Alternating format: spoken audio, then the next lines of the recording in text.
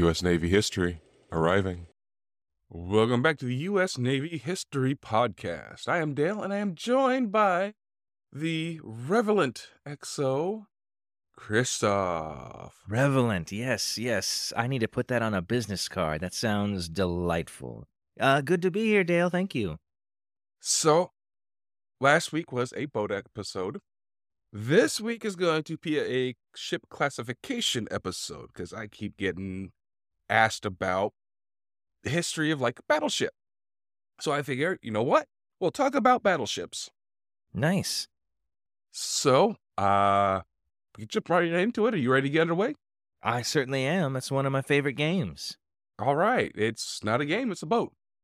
That too. Yes. In addition to a game. So, just as a brief descriptor, a battleship is a large armored warship with a main battery consisting of huge guns. And this type of boat dominated naval warfare in the late 19th and early 20th centuries. So the term of battleship, it was used into the 1880s to describe the ironclads. Remember those, Okay. right? Indeed, yes. Now, historians are saying these ironclads are pre-dreadnought battleships. In 1906, when the UK commissioned the HMS Dreadnought, this started a revolution in battleship design. Every other design was influenced by the HMS Dreadnought, and that made the classification dreadnoughts. Interesting. And, dreadnoughts, eventually the term became obsolete when only battleships were. So, as you can imagine, these battleships were a symbol of naval dominance and national might for any nation that had them for, decades. And it was a major factor in both military strategy, but also diplomatic strategy. Oh, yes. When you have several battleships off your coast, you're more likely to do some talking. Yeah, that's called diplomacy at gunpoint.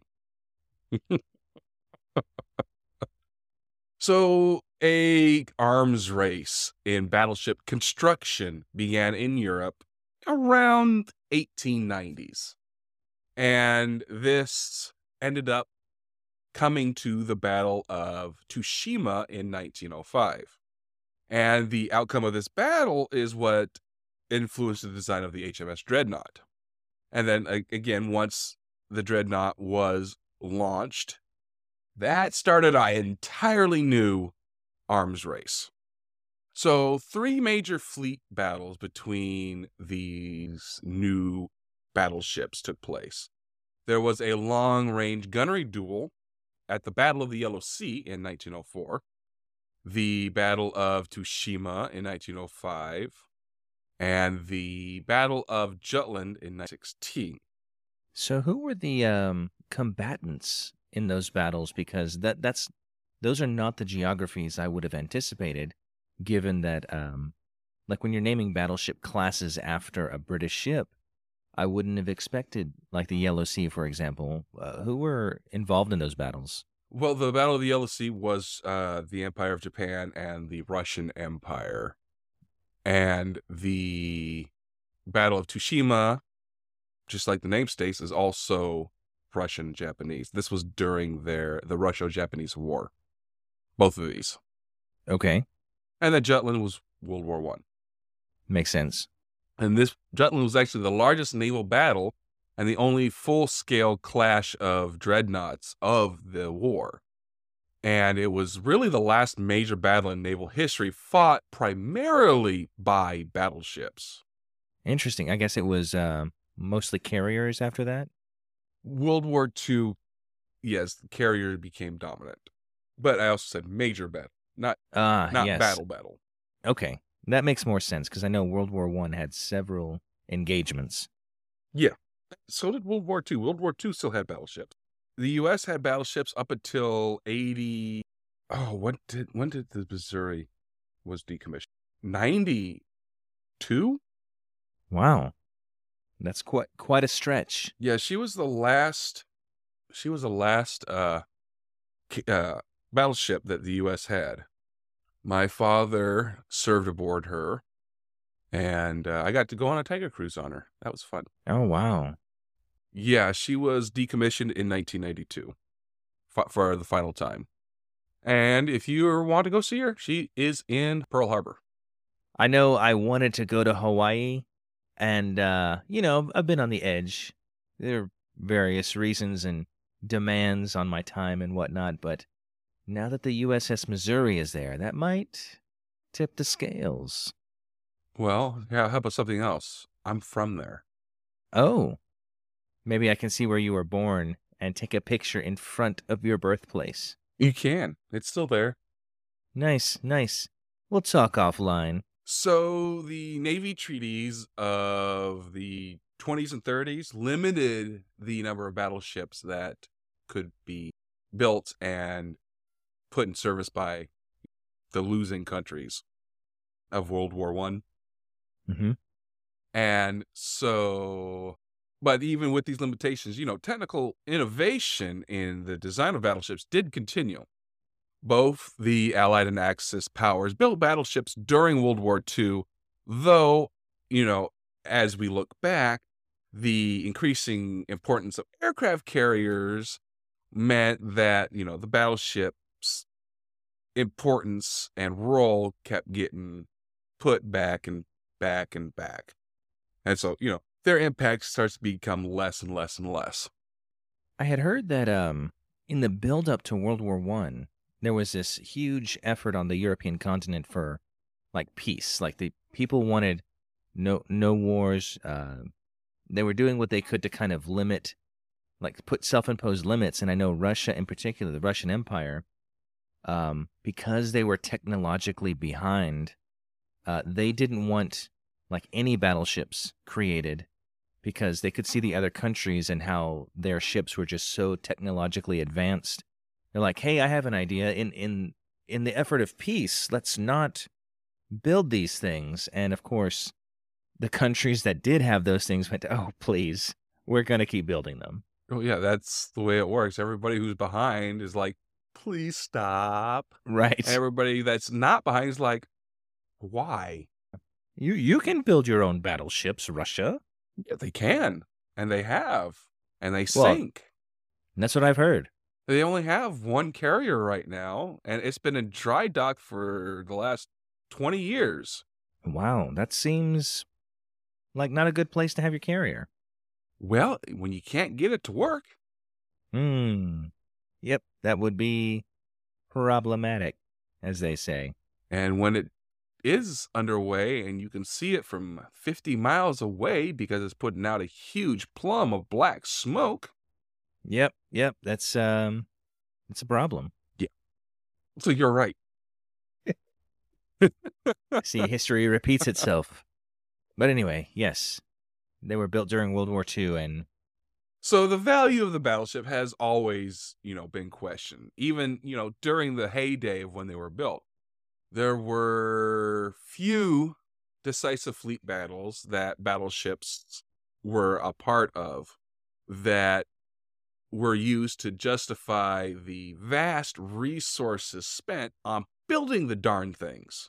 oh yeah, I imagine that's a very costly ship. Yeah. And even though they had huge firepower and a ton of protection, they were increasingly vulnerable to smaller and more relatively inexpensive weapons like a torpedo or a mine and, aircraft and guided missiles when they became a thing. Yeah, it becomes harder and harder to justify the expense of a ship like that when they can be taken out relatively easy. Well, I wouldn't say easy. They are still heavily, heavily armored. I did say relatively. I mean, yeah. It takes 4 pegs, 4 in the game. That's nothing to sneeze at. But of course, also naval engagements are also getting longer and longer and further away from each other because of aircraft, guided missiles, things of that nature. Right. That's true. And also the growing range of naval engagements. Because of this growing distances, the aircraft carrier is now replacing the battleship as the leading capital ship during World War II because of, the distances getting further and further and further. Right.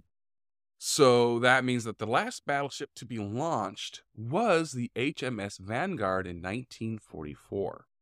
That's a lot earlier than I anticipated. I guess the bulk of battleships that we've heard about or seen were they launched during World War II? That was the last time a battleship was built, was during World War Wow. II. Yeah, all the modern battleships that we had were just World War II boats refitted multiple times. That's unbelievable. I mean, just to think, like you mentioned, the Missouri was decommissioned in 92. And to think that that was made in the 40s and then just refitted with whatever technologies they thought would be appropriate, that's Yeah. incredible. The Missouri herself was laid down January 6, 1941, and launched January 29th, 1940. So her service life was 44 to 55, where she decommissioned for the first time.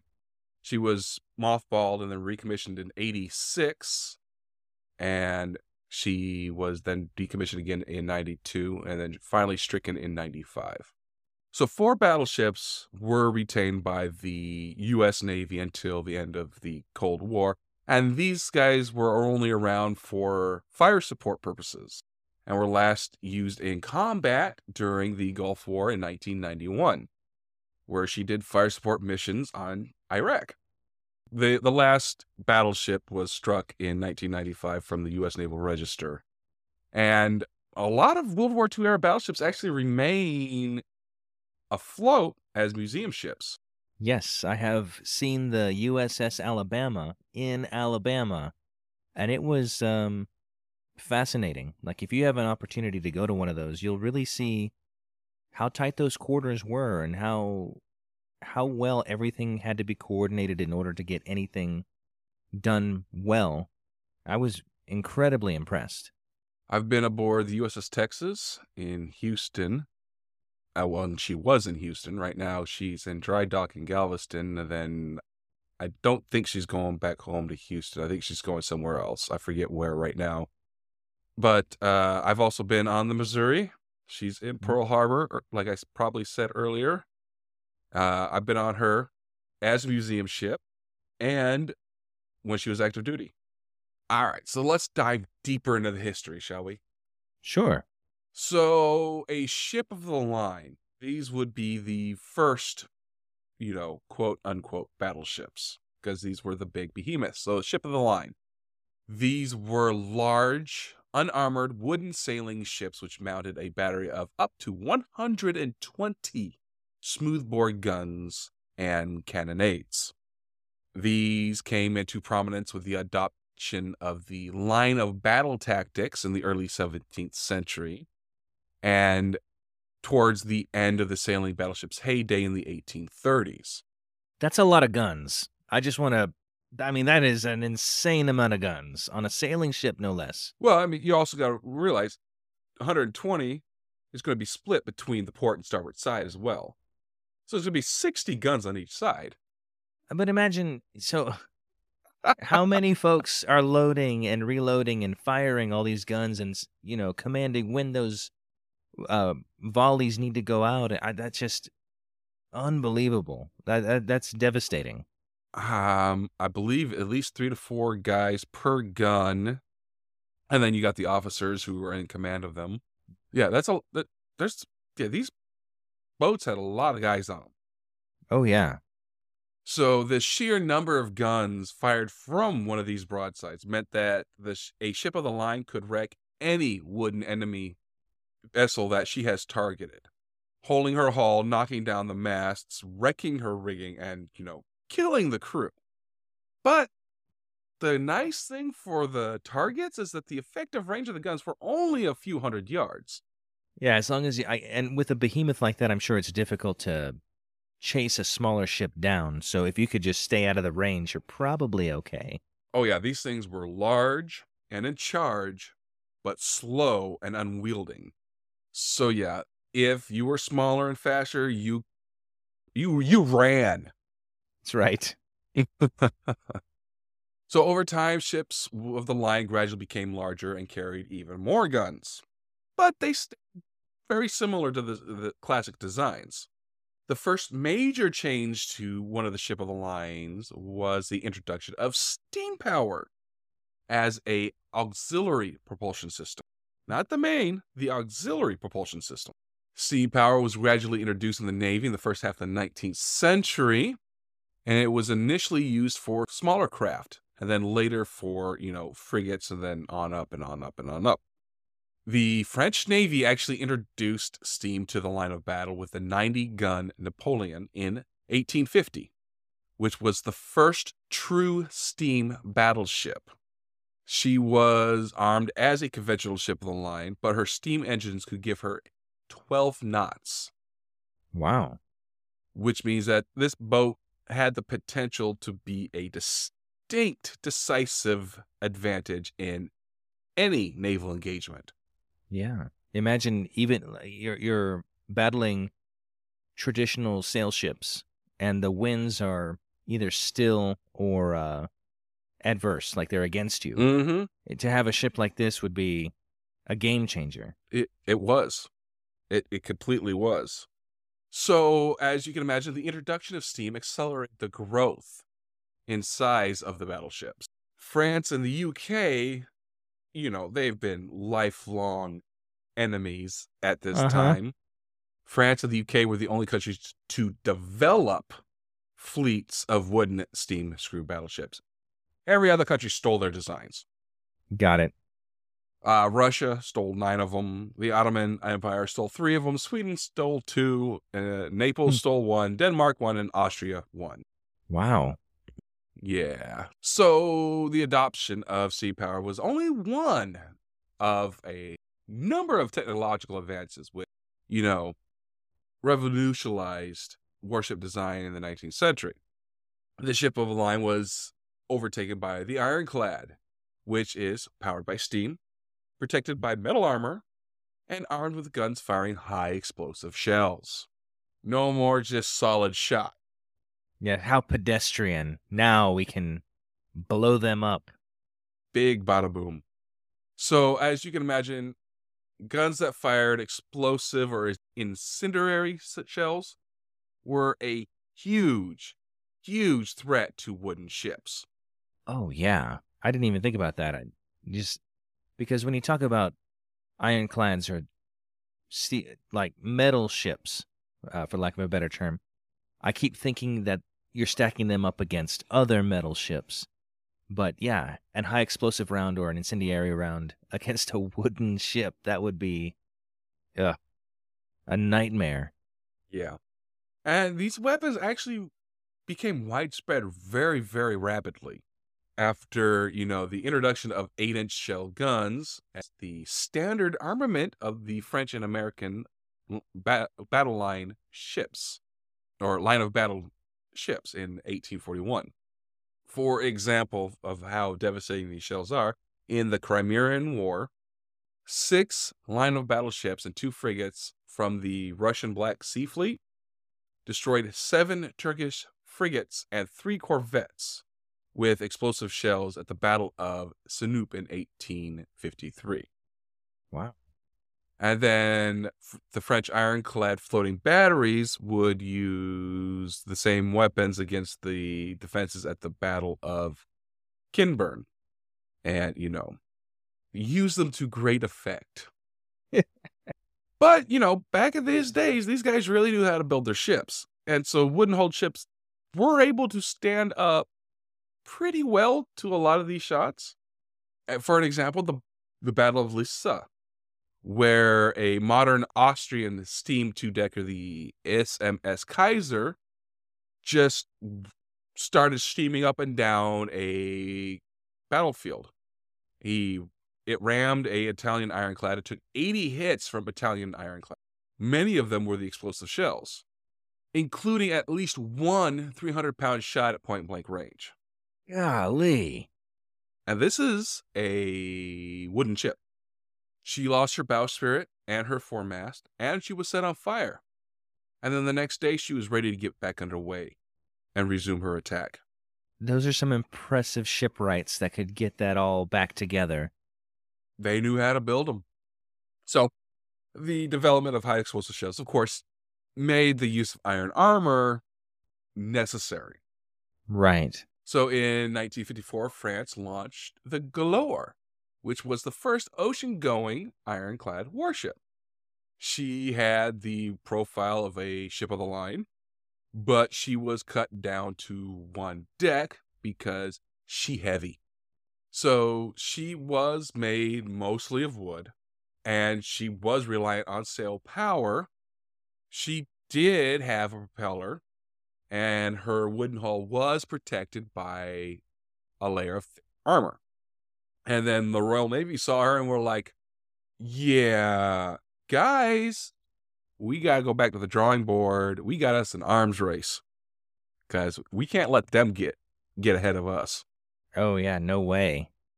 So 14 months later, the UK launches the frigate Warrior, and that was superior to the Galore. So both navies at this and now is like, all right, we have to get going quickly. So they start converting existing screw ships of the line and throwing armor onto them to make them armored frigates. And within 2 years, Italy, Austria, Spain, and Russia had all started ordering ironclad warships. I was just wondering about the time frame. This is all like in the 1850s, 1860s-ish, correct? 1859, 1860, 1861-ish. Okay. I know there's an arms race, and I know there's a lot of competition to get ahead of the other countries around you. But I think this was during an unprecedented time of peace for the European powers. So I think this is very interesting that I guess since they're not having active wars currently, they're not spending all this money on trying to conquer land or feed armies that are abroad. So they're just investing all this money into advancing the technologies of their navy. They're advancing the technologies which they want to use to kill their enemies. Oh yeah, they're getting ready for they know the big one's coming. Yeah. And so this keeps going until the famous clash of the Monitor versus the Virginia. This was during the Battle of the Hampton Roads. At least 8 navies now have ironclads when this battle happened. So navies also experimented with the positioning of guns, with turrets like on the Monitor, or central batteries, or babarettes. What is a babarette? That's something I've never heard before. It is it's a protective circular armor, which is a support for a heavy gun turret. Okay, I can visualize that. Yeah, so just think of it as protection for the gun. Okay. Yeah, I could definitely, if you're firing high explosive shells, you probably want to protect the place where you store all of them before you fire them. You don't store them next to the gun. Where would you store them? In a very heavily armored ammo storage compartment. Oh, that makes a lot more sense. And you bring the shells up when you want to use them. Yes. Please be aware that my ignorance is on behalf of you. I know there are several listeners that are probably wondering, where the heck do you keep these shells? And that's my job to ask those silly questions, because I may know, I may not know, but I'm here to ask the questions on your behalf. And knowing is half the battle. Bow, bow, bow. So as steam technology develops, masts were gradually removed from battleship designs because going from sail to steam was very, very scary for a lot of these guys. And so fighting to keep the masts as backup happened quite a bit. And by the mid-1870s, steel was now used as construction material alongside iron and wood. For instance, the French Navy laid down the Redoutable in 1873 and launched it in 1876. She had a central battery and barbette warship, and she became the first battleship in the world to use steel as the principal building material. I guess, where were we technologically in the West as a civilization with steel? Is that something that was just, it was a brand new metallurgical technology and it had an obvious application to the Navy? Or that seems, I don't know, it seems like people were making steel for quite a while before that, but I mean, I could be mistaken. So we dominated the steel industry in the 1940s. But, I mean, obviously, look what happened in the 40s. Mm-hmm. Uh, duh, duh, duh, duh, duh. So we really started using steel during the Civil War. So yeah, in the years after the Civil War, that's when the American steel industry grew with fervish. As you know, once we stopped fighting each other, we actually concentrated on expanding and fighting everybody else. Makes sense.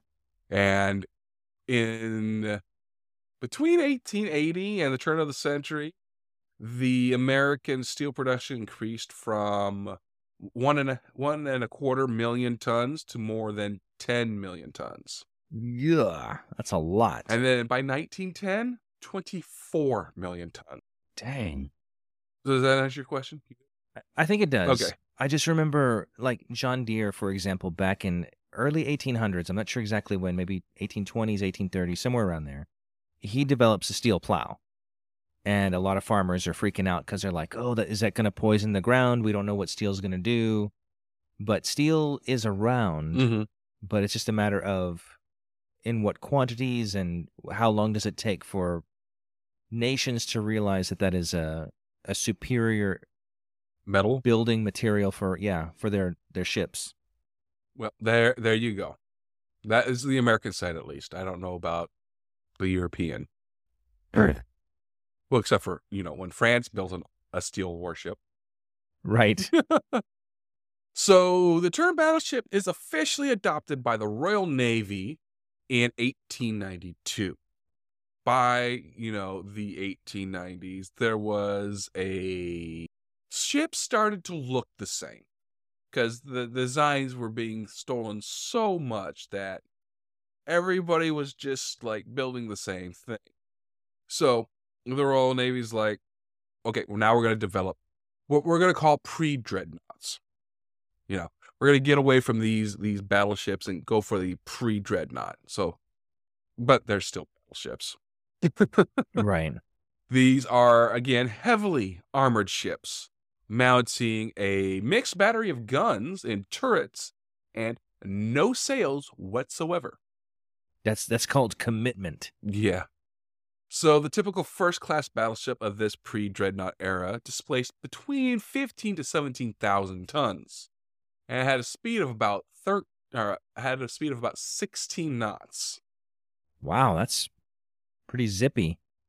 It had a armament of 4 12-inch guns and 2 turrets, both fore and aft, with a mixed caliber of secondary battleship armaments around the superstructure.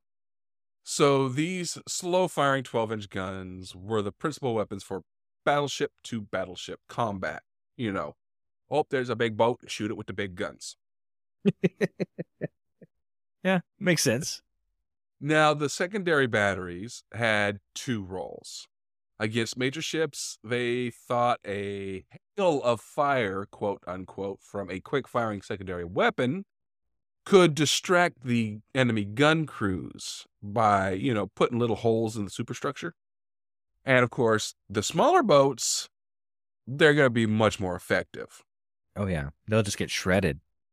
Now, there were even smaller guns, like 12-pounders and smaller. These were reserved for protecting the battleship against the threat of torpedo attacks from destroyers and torpedo boats. Yes, they used smoothbore and rifled at the same time. I know the last exo was quite surprised when he heard that. That is surprising. I mean, you're throwing a lot of terminology, new technology at me, and there are some questions that are percolating, but I'll ask in a minute. Oh, okay. So the beginning of this era coincided with Britain wanting to reestablish her own naval dominance. For, many, many years, Britain had taken her naval supremacy for granted, and she got taught a lesson. So in 1888, when there was a war scare with the age-old enemy of France happened, they built up and the Russian Navy building up. They were like, you know what? Or we need more boats. And that made the British Naval Defense Act of 1889 come into existence. And they laid down an entire fleet at once. They started building an Wow. entire fleet, which included 8 new battleships. That is very costly, but I'm sure paid great dividends. Well, you got two navies breathing down your neck. You're like, we need some more defenses. Yeah, especially if you're an island nation. That's probably your best defense. Yeah. So they hoped that this would deter France and Russia from building more battleships, but both navies were like, "That's not going to stop us. We'll just build more. What the heck?" So in the last years of the 19th century and the first years of the 20th, the escalation in the building of battleships became an arms race between Britain and Germany. The German Navy laws of 1890 and 1898 authorized them to build 38 battleships. This was a serious threat to the balance of naval power. Britain answered this with more shipbuilding of their own. And by the end of this pre-dreadnought era, British supremacy at sea has been weakened quite a bit. In 1883, the UK had about 38 battleships, which was twice as many as France, and almost as many as the rest of the world put together. Wow. But in 1897, that wasn't the truth anymore, because France, Germany, and Russia, and Italy, and the United States, and Japan, the Ottoman Empire, Spain, Sweden, Denmark, Normandy, Netherlands, Chile, Brazil, they now all had fleets of armored cruisers, coastal defense, and monitors. That's a lot to contend with. That is. I mean, I can see why alliances became a big deal. Yeah. So, pre-dreadnoughts continued the technical innovations of the ironclad. Turrets, armor plate, and steam engines were improved over the years. Torpedo tubes were also introduced. A small number of designs, which included the Virginia class and Kearsarge class from the Americans. They experimented with 8-inch intermediate battery superimposed over 12-inch primary batteries. So a gun within a gun. Okay. That's... Oof. The results are poor because of the recoil and blast effects meant that the 8-inch battery is not usable. And they were not able to train the primary and intermediate armaments on different targets, which means now we have tactical limitations. So this design saved weight, but it was crap. It was bad. It didn't work. Yeah. So that brings us to the Dreadnought era. In 1906, the British are at it again. They launched the HMS Dreadnought. This was because a admiral, a guy named Sir John Fisher, wanted it. Well, if you got a Sir at the front of your name and you want something, it probably happens, especially back in the day. Yeah. So once HMS Dreadnought is launched, boom. Just like that, every existing battleship is now obsolete. That's pretty awesome. I mean, to be on the the end that develops that new ship, once you launch a ship that is so technologically advanced, everything else just becomes, oh, well, you're a relic of the past now. Yeah. Well, the reason why everybody's a relic of the past now is because she's launched with a all big gun armament of 10, 12-inch guns. She Golly. has huge speed advantage from steam turbine engines, and she is heavily protected by armor. She made every other navy in the world look at her, look at their own battleships and go, well, crap. We just spent a bunch of money on this? And now we got to start all over again. Oh, man. Now, the Japanese weren't as far behind as everybody else. They had actually put down their own all big gun battleship, the Satsuma, in 1904. Because, the concept has been there for quite a while. It just hasn't been validated in combat yet. Right. So while everybody else, so the Japanese are not as far behind as everybody. But, Dreadnought, she sparks a whole new arms race, principally between Britain and Germany. But, everybody wants one of them newfangled Dreadnoughts. So you mentioned earlier that there's a lot of theft of design from various, the French and the English are making these designs. Everybody's either copying them or stealing them or something.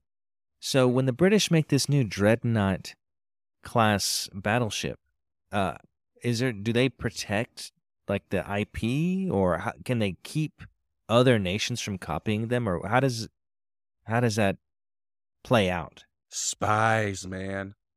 The spies. They're going to come in and steal your stuff. That happens all the time, everywhere. Man. And spycraft. And no, one navy can't go to another navy and say, hey, that's my design. You owe me royalties. What are they going to? They'll be like, fire? No. I could see that.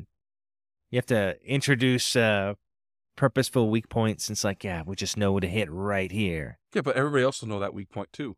It's in the design. That's true. But you can craftily work around that weakness. I don't know.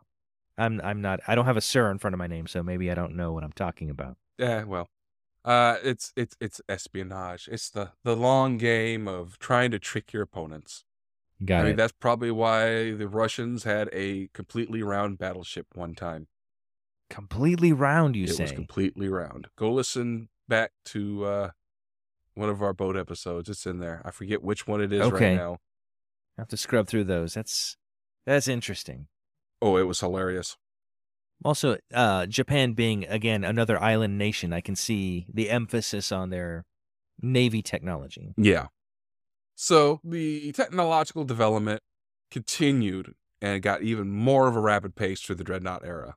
With huge changes in armament, armor, and propulsion. 10 years after Dreadnought was commissioned, much more powerful ships were being built. These were the super Dreadnoughts. So in the early 20th centuries, in the first years, a number of different navies started experimenting with a new type of battleship with a uniformed armament of heavy guns. An Italian Navy chief guy who designed boats named Admiral Vittorio Canabarti. You have to wave your hand when you say that. Try that again with the hand wave. Vittorio Canabarti. That's it. Is that better? Nobody could see us doing this. No, but they can hear it. They can hear it in the voice when you're like, if the hand is still, it's like, okay. But if you're moving it, yeah, that's a spicy meatball. Yeah. So this is the guy that came up with the concept of the all big gun battleship in 1903. And when the Italian guys were like, nah, no, we don't want to do this, he wrote an article in a magazine called Jane's, which is a Navy article about warships. And he proposed in this article an ideal future British warship, a large armored warship of 17,000 tons armed only Whoa. with single caliber main battery, carrying 300 millimeters or 12 inches in belt armor and capable of 24 knots. So the Russo-Japanese War actually provided operational experience to validate the all big gun concept.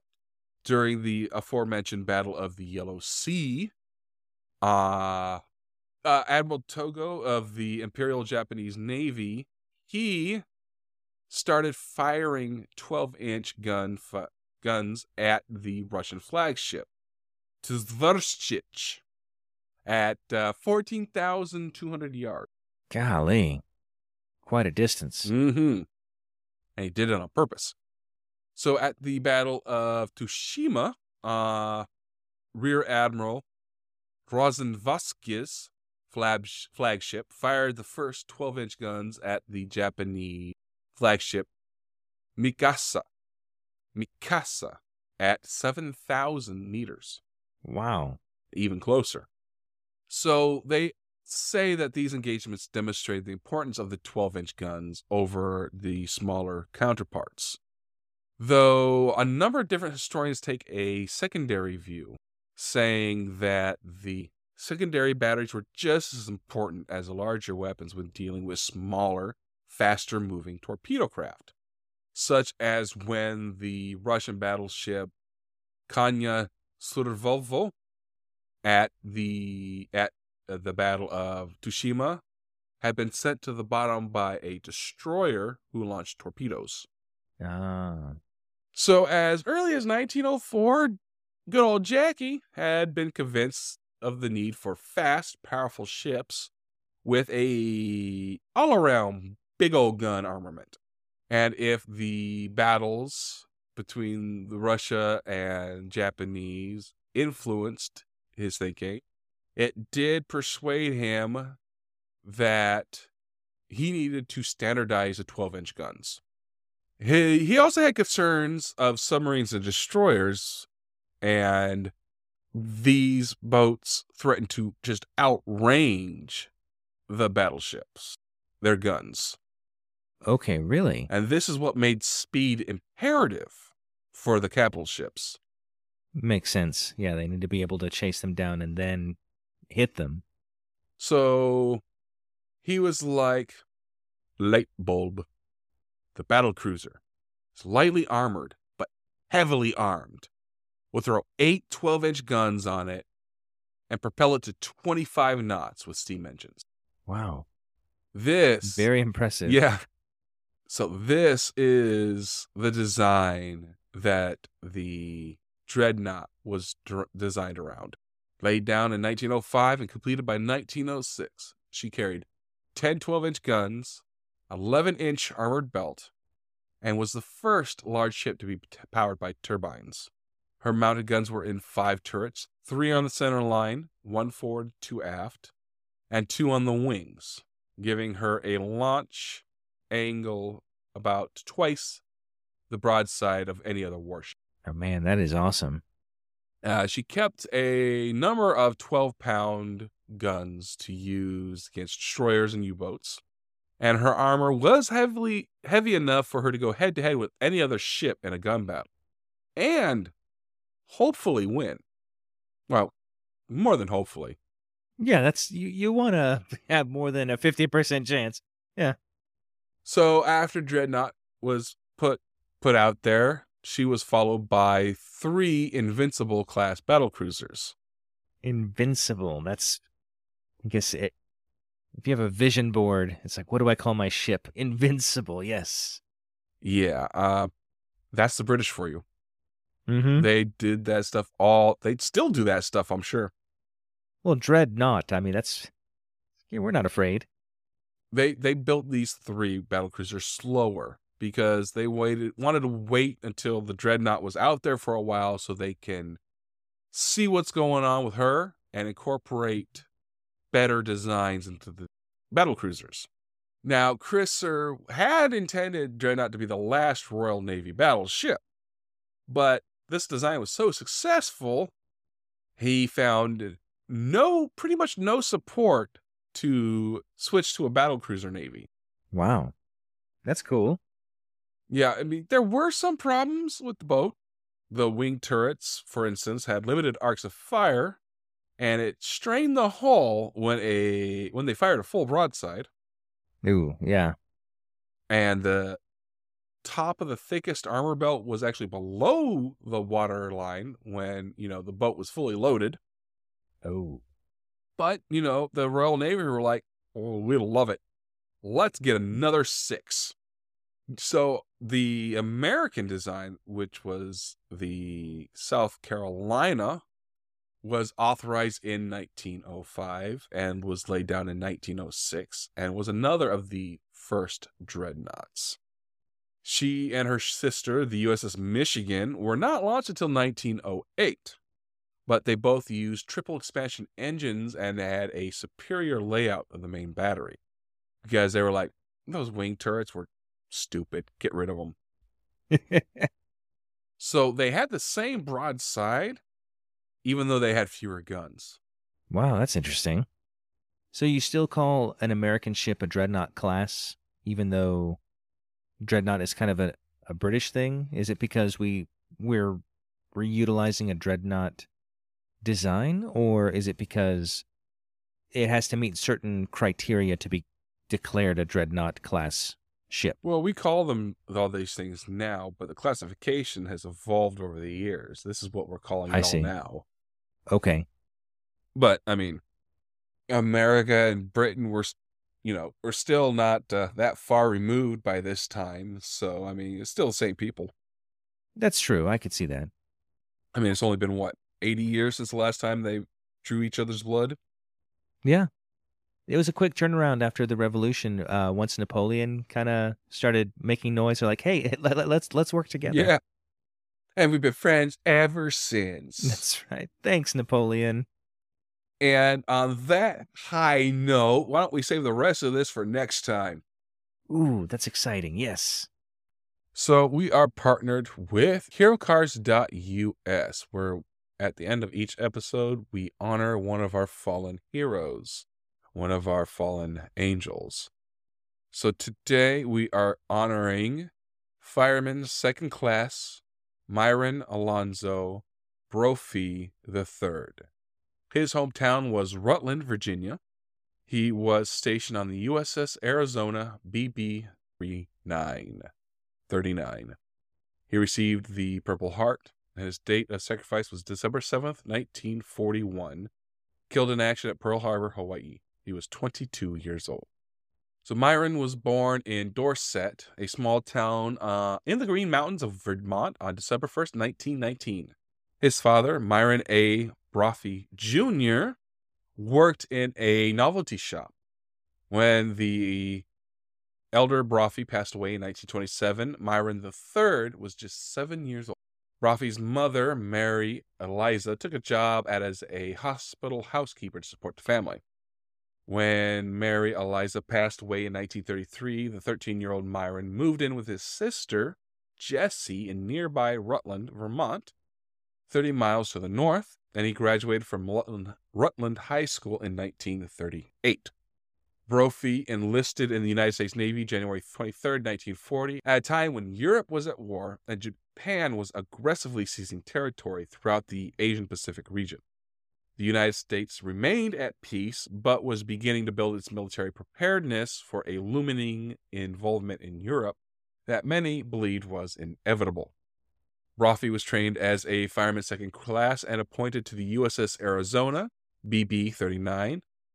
She was a battleship assigned to the Pacific Fleet in Pearl Harbor on the island of Oahu in the state of Hawaii.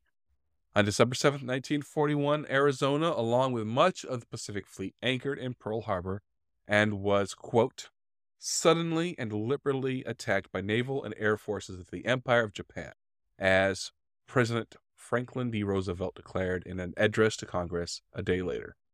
In that speech, Roosevelt famously referred to December 7th as a date which will live in infamy.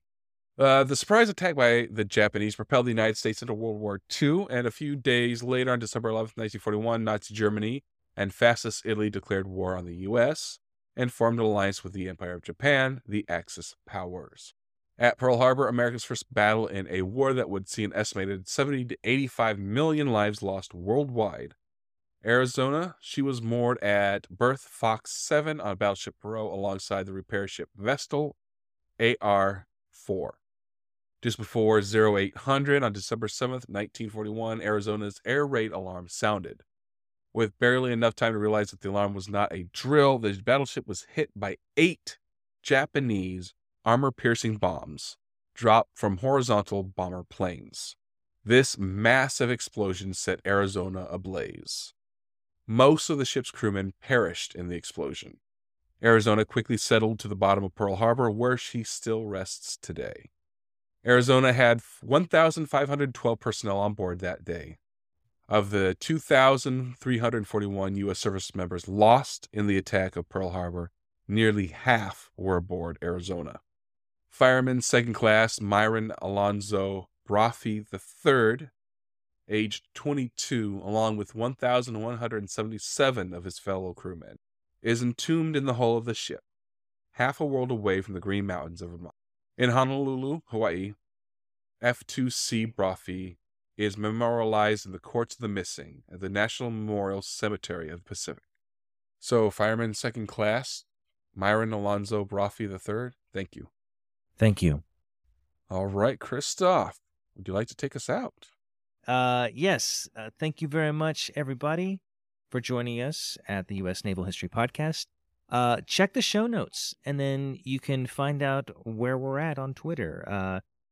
USN History Pod on Twitter, U.S. Navy History Podcast.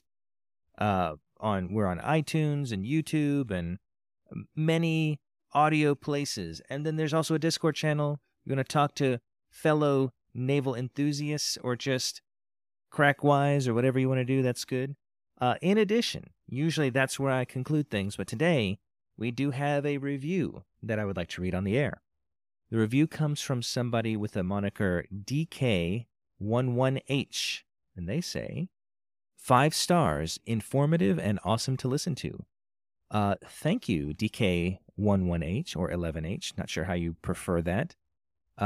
Really appreciate it. It means a lot to us. And if anybody else out there wants to review, please do so on iTunes, and we will read your review on the air. Unless you specifically say, do not read my review on the air, but, come on, give yourself some credit.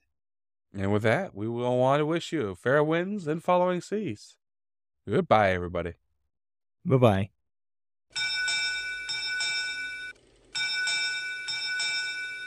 U.S. Naval History Podcast, departing.